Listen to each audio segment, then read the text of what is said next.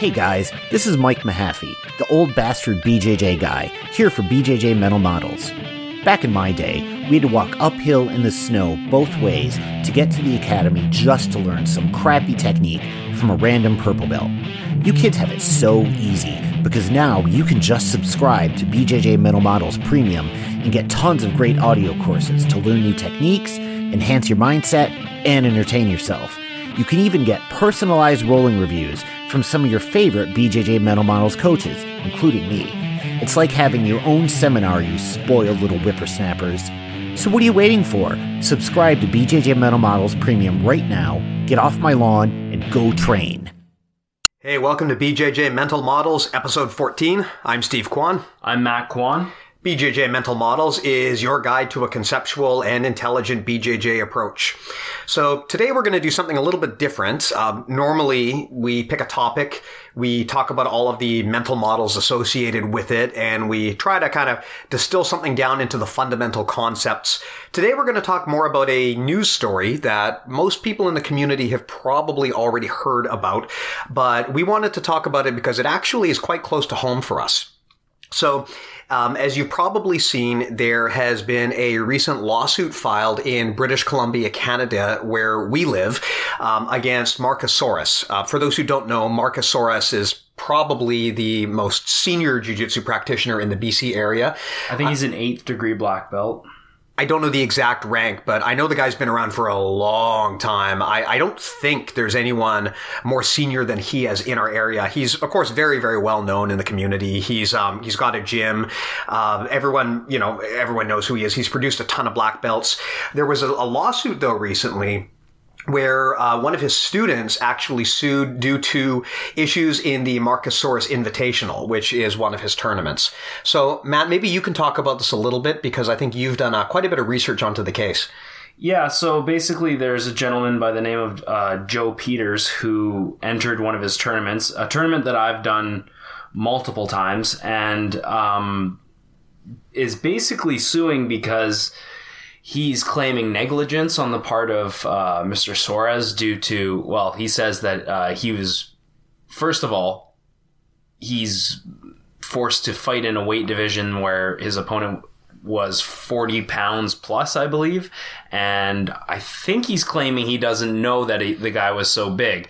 And also is claiming that Mr. Soros never taught him the proper stand-up techniques that were required for the tournament, which I find interesting because in Brazilian Jiu-Jitsu, as we all know, pulling guard is a valid way to win competitions. So he's claiming that not only wasn't told that he was going to be fighting someone so much bigger, but also that he didn't learn the proper techniques required for the tournament.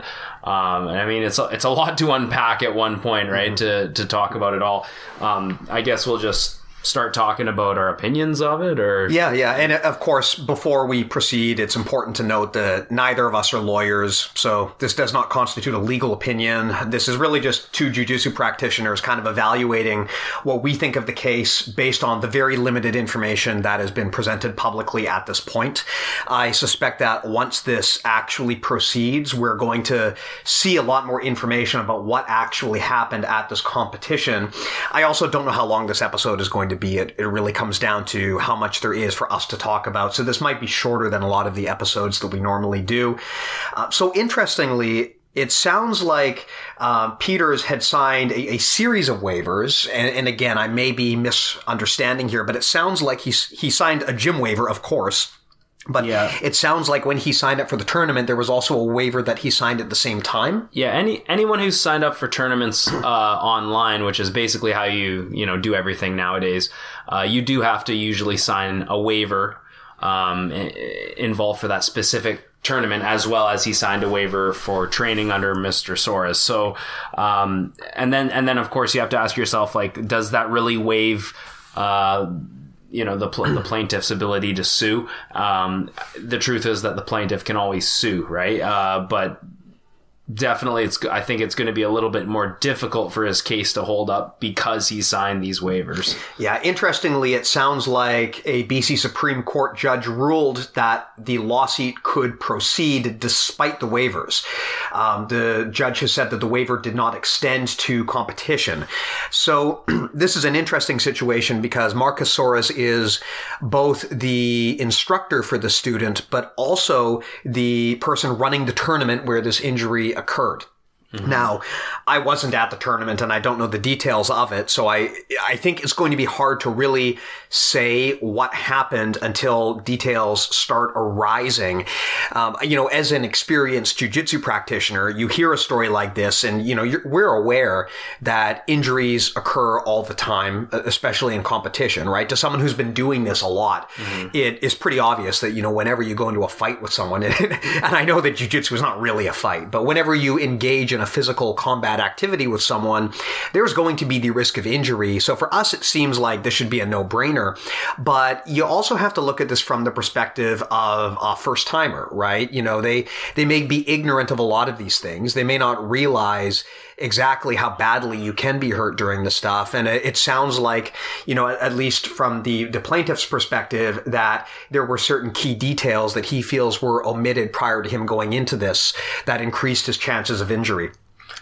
So, this is an interesting one too, because it runs the risk of setting a precedent here. If they do find in favor of the plaintiff, what kind of impact is that going to have on jiu-jitsu tournaments? A lot of the jiu-jitsu tournaments are not, big, worldwide tournaments. They're just small local affairs and out of high school. Yeah. So if there is going to be a massive legal risk overhead of anyone who wants to run one of these, the worst case scenario for us is maybe you're just going to see a lot fewer tournaments, or maybe tournaments are going to be much more tightly regulated in a way that might not be positive. Yeah, like I know Marcus Soares. I don't know him personally, but I know of him quite well, being from the area.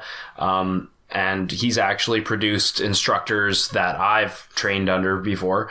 And his tournaments, they have a reputation that go along with them. It's pretty widely known. They're in-house tournaments, and they have these reputations for, for instance, they allow like toe holds and knee bars at the blue belt and up level. They have cash prize divisions. I've actually fought I've competed and won some open weight divisions. And so they really, as Marcus says, they try to capture the essence of what jiu-jitsu really is, which is generally, you're going to see different belt levels and different sizes of guys matched up. You're going to see more leeway towards different submissions at a lower rank. And honestly, I like all that stuff. Like, I think that that's good. But it does come with its own set of risks. And, the gentleman, Mr. Joe Peters, claims that he didn't know that his opponent would be so big. First of all, Mr. Peters is over 240, the report says, and he's fighting a dude who is maybe 40 pounds bigger. Mm-hmm. I hate to say, but I believe that is the weight class, even though there's such a difference. And also, I think a guy who's 240 probably shouldn't be complaining about being the smaller gentleman. It is funny hearing a guy that big complain about. I'm 160, and all up until I got my black belt, I was doing absolute divisions, and I fought absolute beasts. And you've been injured. And I've been injured. Never once did I blame the tournament for going into battle with someone bigger than me or at a different skill level than me. At first, when I heard this, I had my, say what you want about Marcus Soares, his jiu-jitsu or whatever, or him as a businessman. But the more I thought about it, the more I was like, this is not only is it unjust, but it's bad for tournaments because, we want to open people's eyes to how awesome jiu-jitsu is, not make it seem like it's a dangerous sport where, we look to provinces like, Montreal or Quebec that are already outlawing Brazilian jiu-jitsu as a sport. Like, you can't have tournaments there, to my knowledge. So that's the last thing that we want to have for local competitions here in Vancouver. And this is, things like this kind of make it look like it's some sort of street fighting or cockfighting or whatever, when it's really nothing like that. It's just, someone claiming that he wasn't aware that someone was 40 pounds bigger than him. It's like, well, you stepped on the mat, you saw him, you agreed to fight him, and you're 240. Like, you really don't have anyone to blame but yourself, in my opinion. I think it's going to come down to the actual details that shake out here. Like, on first glance, this seems like something that you should just know, right? If you go into a tournament, there's a risk of injury. That's always the case regardless of size, right? If you're fighting someone the same size as you, there's a good chance of injury. Even if the guy is heavier, same thing.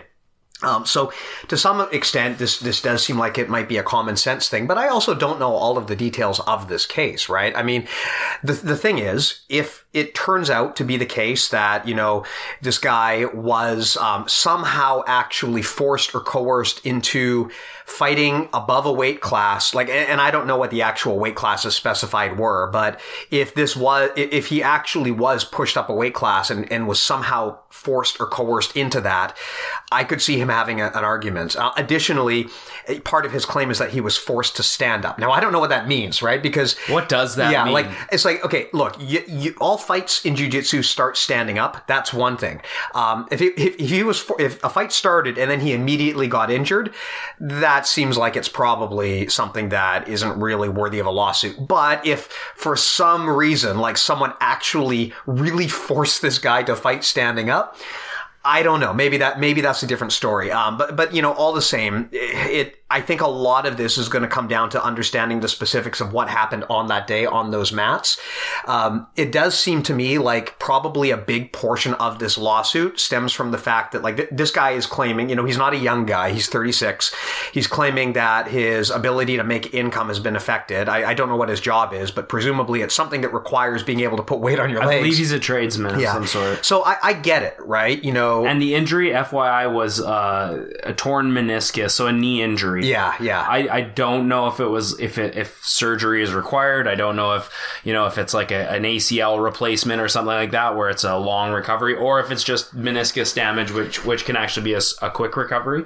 But in any case, he did suffer a knee injury on that day. Sorry to cut you off there. No, mate, it's good to explain that information. So the thing here is I can see his point of view. If you are getting into jiu-jitsu, I mean, granted, he's been training for 9 months. So you'd think at 9 months, you probably know better at this point. But giving the benefit of the doubt, if you're kind of ignorant about what a competition actually entails, you don't realize what the actual risk of injury is. You've never had an injury like that. If you're totally ignorant of that, and your income depends on being able to use your legs, I get his frustration, and I get why he would be so upset that he would sue, right? I mean, yes, his livelihood has been impacted.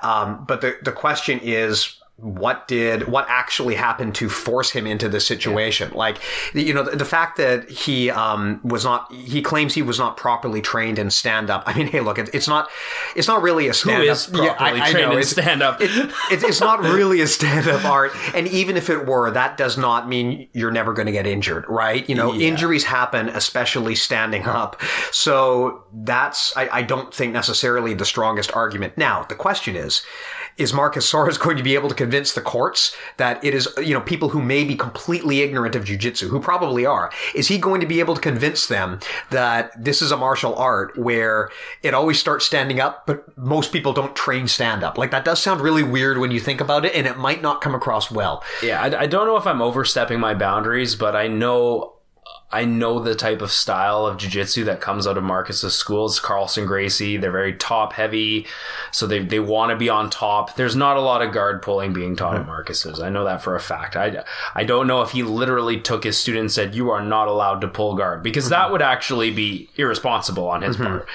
First of all, it's not accurate. Second of all, it's irresponsible to tell a man to have a stand-up battle with a man who's 40 pounds bigger.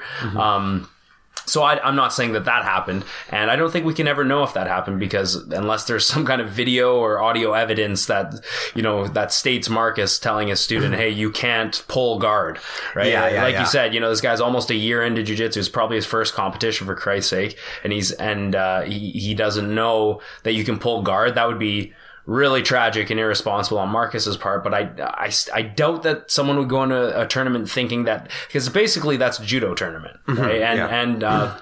You need to know that that's the stand-up arts are part of Brazilian Jiu-Jitsu, but that you can also get the fight to the ground in other ways. And I think an overall lack of knowledge of jiu-jitsu is why this isn't getting laughed out of court. I think that, a judge who maybe knew what jiu-jitsu was and was a fan of it and understood the rules, to the degree that we do, would possibly just throw it out. But in this case, it seems like they're taking it seriously. And, it's funny how Brazilian jiu-jitsu is looked upon as such a dangerous sport. As we're already talking about in other provinces, it's illegal. It really shouldn't be, it's really, it is, there's always a risk of injury, but it's surprisingly safe for the fact of how effective of a martial art that is. If you compare Brazil, now granted, I have no evidence to back this up, but my guess is if you were to compare injury rates in Brazilian Jiu-Jitsu versus like full contact football, I'm pretty sure you would find that jiu-jitsu stacks up pretty well. But that said, injuries do happen, and we as people who are seeing this from the inside out need to understand that the rest of the world has no context as to what jiu-jitsu is, and this whole thing is going to sound crazy, right? Like, you know how it is, right? If you go in and someone asks, what kind of hobbies are you into? And you say, oh, well, I do this thing where I put on a pair of pajamas and I go to like a dingy gym, and me and a bunch of strangers just try to break each other's arms, and we have a great time doing it. Like, it does sound totally insane. It does. And especially to people who haven't done this kind of stuff before. Recall the issues that MMA had getting legalized, and look at how long it took MMA to get legalized in New York, because to people who do not see this from the inside out, they have a very different perception of what this stuff is versus what we do. We have normalized jiu-jitsu, and to us, full contact fighting is completely normal. Whereas for someone who is seeing this from the outside in, they might think that this whole thing is just completely barbaric. And that could be something that could work against Marcus in this case, right? Like if he's got a judge and I don't know if it's a jury trial, but if he's got a judge and a jury who look at this and they think it's just complete barbarism that this guy was forced into the situation, they might favor him just because it sounds really terrible if you don't have experience with combat fighting. Mm-hmm. And it says here, and I'm just reading the court document, it's just saying, Mr. Peters was asked whether or not he knew what the waiver said online that he signed for the tournament. He said he did not know. So you sign a waiver, jiu-jitsu is a combat sport. Like, it's almost like he's playing dumb here, because he's trying to get someone to compensate him for lost wages or whatever. Like, I understand that's a risk that's the risk you take when you step into Brazilian jiu-jitsu. Like, I know it sucks. You lost wages and whatever.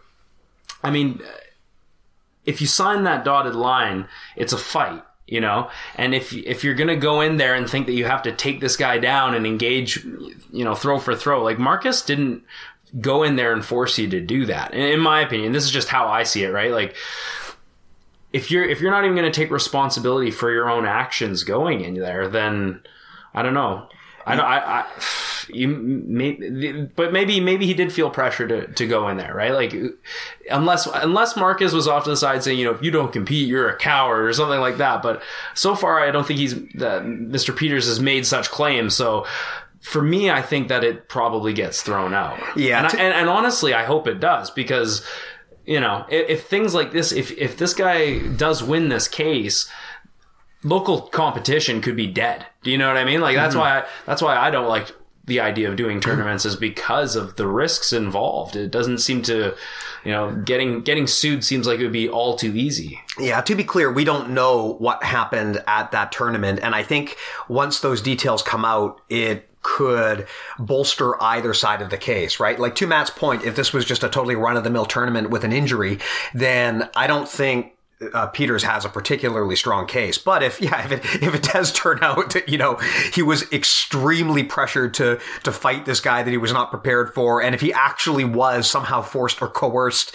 into stand up with this guy, maybe he's got a point. But, to your point, Matt, this could have a very interesting impact on how tournaments are run at the local level in British Columbia. Or if they even still continue. Yeah. I mean, if I were running a tournament and I saw this kind of liability there, I would be very hesitant to proceed. That's something that can be really, really damaging if you get dragged into one of these. I guess the thing is here, really the question here is, to what extent is the tournament owner responsible for clarifying the risks involved? Because yes, this person signed a waiver, but he claims he didn't know what the waiver said. Yeah, who reads a waiver entirely, right? I understand, but at the end of the day, I've never competed. I don't know much about competition, but like a few months into my jiu-jitsu training, I feel like I probably had a pretty good understanding of what would happen in a situation like that. Like, once you sparred enough, you kind of know what's going to go on, and you should at least have a cursory understanding of what the risks are. Now, you may not have fully thought it through. You may not have thought about, hey, if something really bad happens, if I get a really bad injury, my livelihood might be affected. But is that the responsibility of the tournament runner to spell out for you? Or do they have to sit you down and explain to you, hey, if you have a physical job, this kind of injury could prevent you from making money? Or, do they have to do that? Because that does seem like it's probably excessive. I don't think in other sports you would see this, right? I don't think that if I were to go and sign up for like adult hockey or something, I wouldn't expect someone to sit down and spend 30 minutes explaining to me how injuries could occur and what that could mean to me. And so the question here is, to what extent is that reasonable and expected when you run a tournament? It kind of reminds me of that case with the woman with the hot coffee at McDonald's. It's like, does McDonald's need to tell you, hey, the result of you spilling this coffee that you know is going to be hot, like no one expects coffee to be cold unless ordered otherwise. If it falls on your skin, it will cause pain and burns. Are we going to make it one of these things where we have to treat every person like a baby? It's not a sustainable way to, first of all, to organize. It's not a sustainable way to live through anything, especially organizing like a combat sport tournament. So, as a competitor and as an instructor that hopes to teach competitors throughout my life here, I think that's a step back if this guy manages to win this case.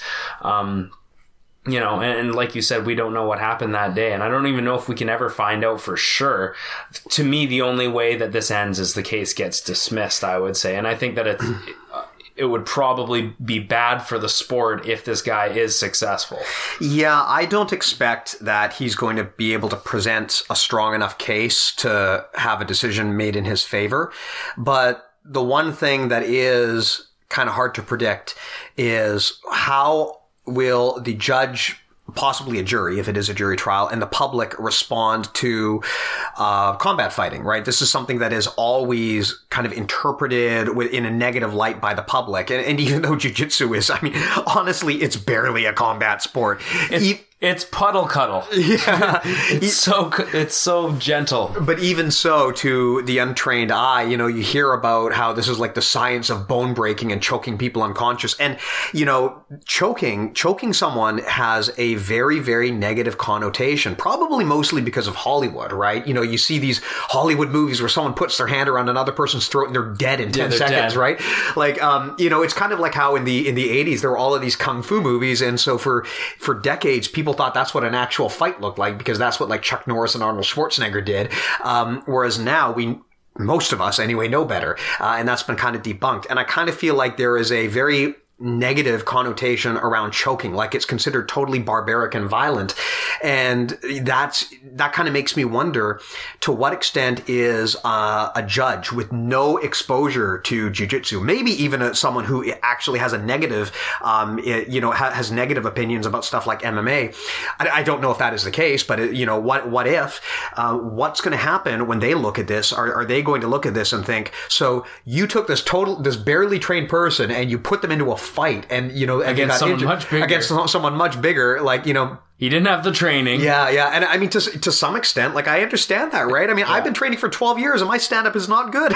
So that is actually weird when you think about it. There is a point to be made there. It's something that we don't see as a big deal as people who practice a lot, but I can see how someone from the outside might be really turned off by this whole thing. Yeah, for sure. But when you actually start once you scratch the surface, you realize that the case it's a little bit of a paper tiger. Like he says he wasn't properly trained for the stand-up battle. It's like, okay, define properly trained. Yeah. Like, what does that mean? Do you need to be a brown belt in judo of level caliber? Do you need to be a black belt level? Like, what defines properly trained? Yeah. I'm not really properly trained, and I can stand with most lower ranks, you know what I mean? But generally I pull guard because I want to win. And I want to not get injured. So pulling guard is generally the safest thing I think you can do. Now, I think there's probably an argument to be made that Marcus is not teaching guard pulling and he's not teaching intricate open guard sequences, mostly like closed guard and traditional Brazilian Jiu-Jitsu positions. But is he saying you're not going to be allowed to pull guard? Is he saying that will not be tolerated at this tournament? Or is he, are you just making that assumption that he's saying that? In which case, if you are, you're really an idiot. Like, you should, anyone who knows what the sport is, especially 9 months of training, that you can pull guard. That getting into guard is a common position. That's essentially the bread and butter of the sport right there. Yeah. So how can you claim that you didn't know, or that you don't have the ability to? It's like, did you not have the ability to, or did you not have the training to stand up? Because what if you took him down? Then would you have had the training? Like, what if the fight went the other way? He takes the guy down, chokes him out. Mm-hmm. What's interesting is, at 9 months of training, probably most of this guy's stand-up experience probably was pulling guard. So you would think that, I mean, granted, again, I don't know, maybe not. I guess it depends on what he was taught. I think he was probably taught takedowns. Like, I've rolled with a lot of Marcus guys. I've competed with them. They all go for takedowns. They all want to be on top.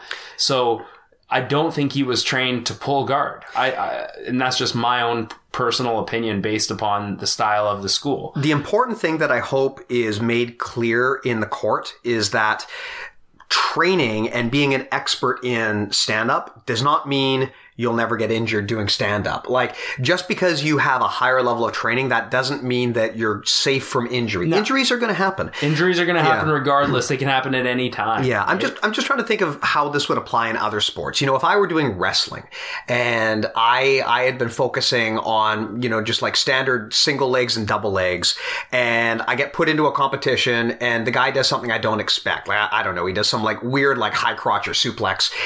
Would it be reasonable for me to say, well, I haven't seen that before, so I'm suing the tournament owner? I don't think so. Not at all.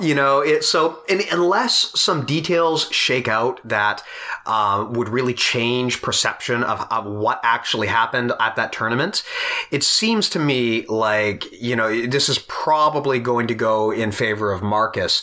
But the thing to bear in mind is, a lot of the time when you see one of these lawsuits that seems totally ridiculous on its face, when you dig in, sometimes it turns out there actually is a valid argument for the other side. So it's going to be interesting to see what happens once those details start to come out. I don't know what the schedule is for this trial, so I don't know when we're going to have that information, but I am very curious to see how, it's going to be interpreted. Because to your point, Matt, this could really change the way, at least in our local area, how tournaments are run. Mm-hmm.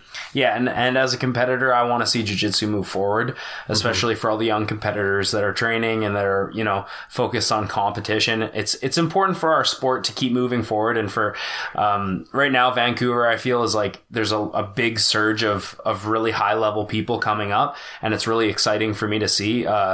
it was exciting for me to see before I was a black belt, but now that I'm a black belt with a school, it's even more exciting, and I just want to see it grow and grow more. So I think ultimately what it leads to is people, they need to take responsibility for their actions. And if you're going to sign up for a tournament and think that there's no way you're going to get hurt, or that, and if you don't understand rules that, of what is possible in the fight, I mean, that's really up to you.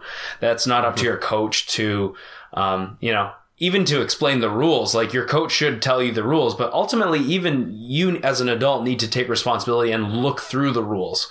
So what's expected of you, right? Like, your coach can't tell you everything. It's physically impossible. So, take responsibility for your own actions, and I'm not sure what we're going to see, but hopefully justice is served. I think one thing that I can say is that usually your first experience with an injury is a pretty emotional one. I remember the first time I was injured in jiu-jitsu, and, it's not something that you're likely to just brush off. I think everyone when you're a white belt and you're sparring, probably against another white belt who's probably going a little bit harder than they should, usually if someone gets injured, it kind of turns into an argument, and I think we've seen this a lot where when a white belt encounters their injury for an injury for the first time, it usually isn't handled particularly well. Whereas once you've been training for a while, you kind of, you understand that this most likely was not the intent of the other guy. It just kind of happened. And you move on with your life. Considering how big this guy is, I would not be surprised if this was the first time that he faced real adversity in training, and I kind of think that maybe he'd always been used to kind of being in a safe, comfortable spot because of, granted, this is total speculation, but a guy that big is bigger than almost anyone I ever trained with. So I can imagine he was probably used to training from a safe position. He was used to being the hammer. Yeah. So suddenly he's the little guy. He understands what it's like being on the other side, and he didn't like it. And I kind of wonder if maybe that first emotional experience to an injury is what happened here. And I don't fault him for that. I mean, I've had that exact same situation to myself where I remember how upset I was the first time I got injured. Yeah. But, at the same time though, to what extent is your instructor and to what extent is a tournament runner responsible for educating you? Like, is a waiver not sufficient? The thing that I hope doesn't come out of this is further watering down of the art. My concern would be if they do find in favor of the plaintiff, what I would not want to see is a whole bunch of new rules and restrictions deployed onto jiu-jitsu that prevent more techniques that could be considered unsafe. Only guard pull is allowed. Because that's the sport that I want to be part of. From now on, there's no stand-up in jiu-jitsu. We start from our knees, just like when we're rolling. Yes. just like we talked about in the last episode, you got to start from your knees. Wouldn't it be funny if that turned out to be the case? Oh God. So that's what I worry about. I mean, we've already have a lot of, there's already a negative stigma against things like cranks and air chokes and knee reaping. And I would hate to have further restrictions put on jiu-jitsu that weaken its effectiveness as an actual combat art. So that's what I don't want to see here. I don't want to see a bunch of reactionary behavior where people start changing the rules of competition to avoid future lawsuits. Yeah. And I think you're onto something, Steve, about possibly this man, being his first time being the nail instead of the hammer. I mean, first of all, like, you're 240. Like, the first thing I think about is, come on, like, you're gonna complain about being small, like, or being mismatched. Yeah. It's a part of the tournament, and I know what it's like to be offered to go into that absolute division and to want to prove something that you can hang with those guys that are much bigger. But if you're going to do that, you still have to understand the risks that go along with that. It's a combat art, and there's bodies flying all over the place. So obviously, just be responsible and don't play dumb. That's basically what I'm saying. I mean, it's hard to say. I don't want to say anything definitive, but this is the side that I'm leaning towards. Yeah, I feel like I completely understand this guy's mindset. Your first exposure to an injury like this is really emotional. He he probably did experience, an impact to his work because of the injury. I understand it, but at the end of the day, regardless of whether Marcus Soros personally sat down with him and explained injuries and their consequences, or that you're not allowed to pull guard. Yeah, you'd been doing this for 9 months. It's a physical activity. It's a competition. This kind of stuff happens in sports way beyond jiu-jitsu, right? So my suspicion is this, unless some detail comes out that completely changes the narrative, I think this goes in favor of Marcus. And I agree. Yeah, and that's probably for the best for us because, again, I would hate to see a bunch of reactionary behavior that eliminates some of the things from jiu-jitsu that make it effective, right? We already avoid stand-up too much. If it actually got to the point where that we're actually modified into local tournament rules or even beyond. Or just no tournaments at all. Yeah, that would be, I don't think that would be in anyone's advantage. And I'm sure that's not what this Joe Peters guy wants. I mean, I'm sure he legitimately feels like he was wronged, and maybe he'll be able to prove that he was, but on its face, as someone experienced, I really don't see it. Yeah, and just from a common sense point of view, it doesn't make too much sense either. Yeah. And as someone, you're definitely right about the emotional side of getting injured, especially when it's a sport that you love to do and you train often and it's part of your life. I just went through a knee injury last June. I mean, I still deal with it. I never got it fixed. It's still a part of my everyday life, although it's not as bad as what it first was. But yeah, you're definitely going to experience loss of wages. These are the risks that are involved in any activity, and let alone a martial art like jiu-jitsu. So I think it also goes in the way of Marcus. Yeah, and I mean, we've talked before about tournament culture and how there is a lot of pressure to compete in jiu-jitsu. It's actually kind of unusual. If you look at other sports and stuff, it's considered totally okay to be a casual. But in jiu-jitsu, it's there is a lot of pressure to push people into tournaments when they don't necessarily want to. One thing that I would encourage people to think about is, based on your lifestyle and based on what you really want to do, does a tournament make sense for you? If you actually are in this kind of situation where it's an injury like this could actually dramatically lower the quality of your life, you need to weigh that. You don't want to just go into a tournament because that's what everyone else is doing. You need to really think critically about this. I would like to have an episode in the future where we talk about longevity, because this is something we've got a lot of questions about, where people have asked, how do you stay motivated and healthy and competitive for decades, right? Not just a year, but for a decade. And I will say that I have never been trained by someone or seen training material that I think adequately demonstrates how to do techniques in a safe and sustainable fashion, right? You see a lot of techniques and people talk about oh, hey, yeah, here's how you shoot a double. Here's how you do this, or here's how you do that. But people do not explain hey, when you do this move, here are the kinds, or when you use this strategy, here are the things that are likely going to lead to injury. So be wary of those and do them at your own risk. And here's how you neutralize this. This stuff is something that I think more instructors should focus on. I have kind of defined a whole strategy for myself as to how to alter my game to minimize injury to myself.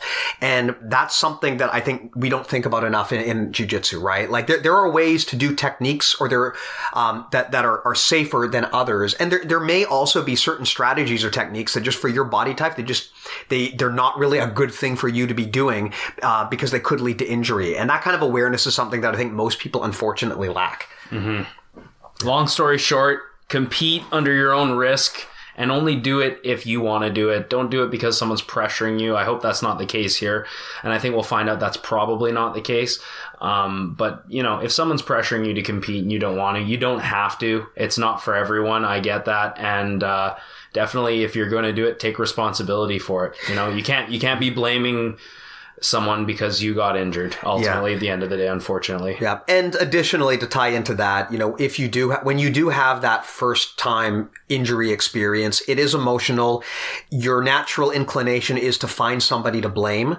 That's normal. So I get where this guy is coming from, but that's not really going to help you in the long term. That's not really a healthy mindset. You don't want to victim mentality. Yeah. You don't want to carry that toxicity with you, especially when there's a very, very good chance it was a complete accident and the other person feels terrible. So when you do encounter that situation, don't carry that hate in your heart, be willing to move past it, because injuries can not only can they have physical impact, they can also have a strong mental and emotional impact. And be aware that when you deal with this for the first time, it is the kind of thing that can make you a little bit hateful. Just be willing to forgive and move on, because you can never really truly recover from an injury until you've recovered from it both physically and mentally. Yeah, and I'll say this, Marcus Suarez is one of the only tournaments locally that had cash prizes for the absolute weight class and skill level division. And that's something actually kind of admirable, that he would actually put up a cash prize to see who would be willing to step in with guys that are of lower rank with them. Like, I was a brown belt at the time. I actually ended up going in the finals against a guy who was 220 white belt. Mm-hmm. So you see this 160 brown belt versus a 220 white belt. So, on one end, it's dangerous and kind of crazy. On the other end, it's kind of interesting, right? Yeah, and he's willing to reward the person who's willing to step up and do it. So, I don't even think I'd want to see these kind of competitions go away. They're kind of fun, and they make the sport. It's kind of what the essence of jiu-jitsu is, to quote the old cliche, right? The bigger guy versus the smaller guy. Mm-hmm. So, ultimately, I just hope it doesn't hurt the jiu-jitsu scene in Vancouver, because it's on such a rise right now. Yeah. So we'll see how it goes. I mean, I don't know when there is going to be progress and more updates, but this is something we might discuss again in a future episode. I hope that this is something that you guys find useful and interesting. Normally we don't talk about the news. We talk more about kind of everlasting ideas. If this kind of topical discussion is something that you want to hear more of, reach out and let myself and Matt know. It's, we're always willing to kind of experiment with different types of content. But I think that's pretty much all there is to say on this topic. So, let's see how it goes. All right, guys. Have a good one. Have a good one.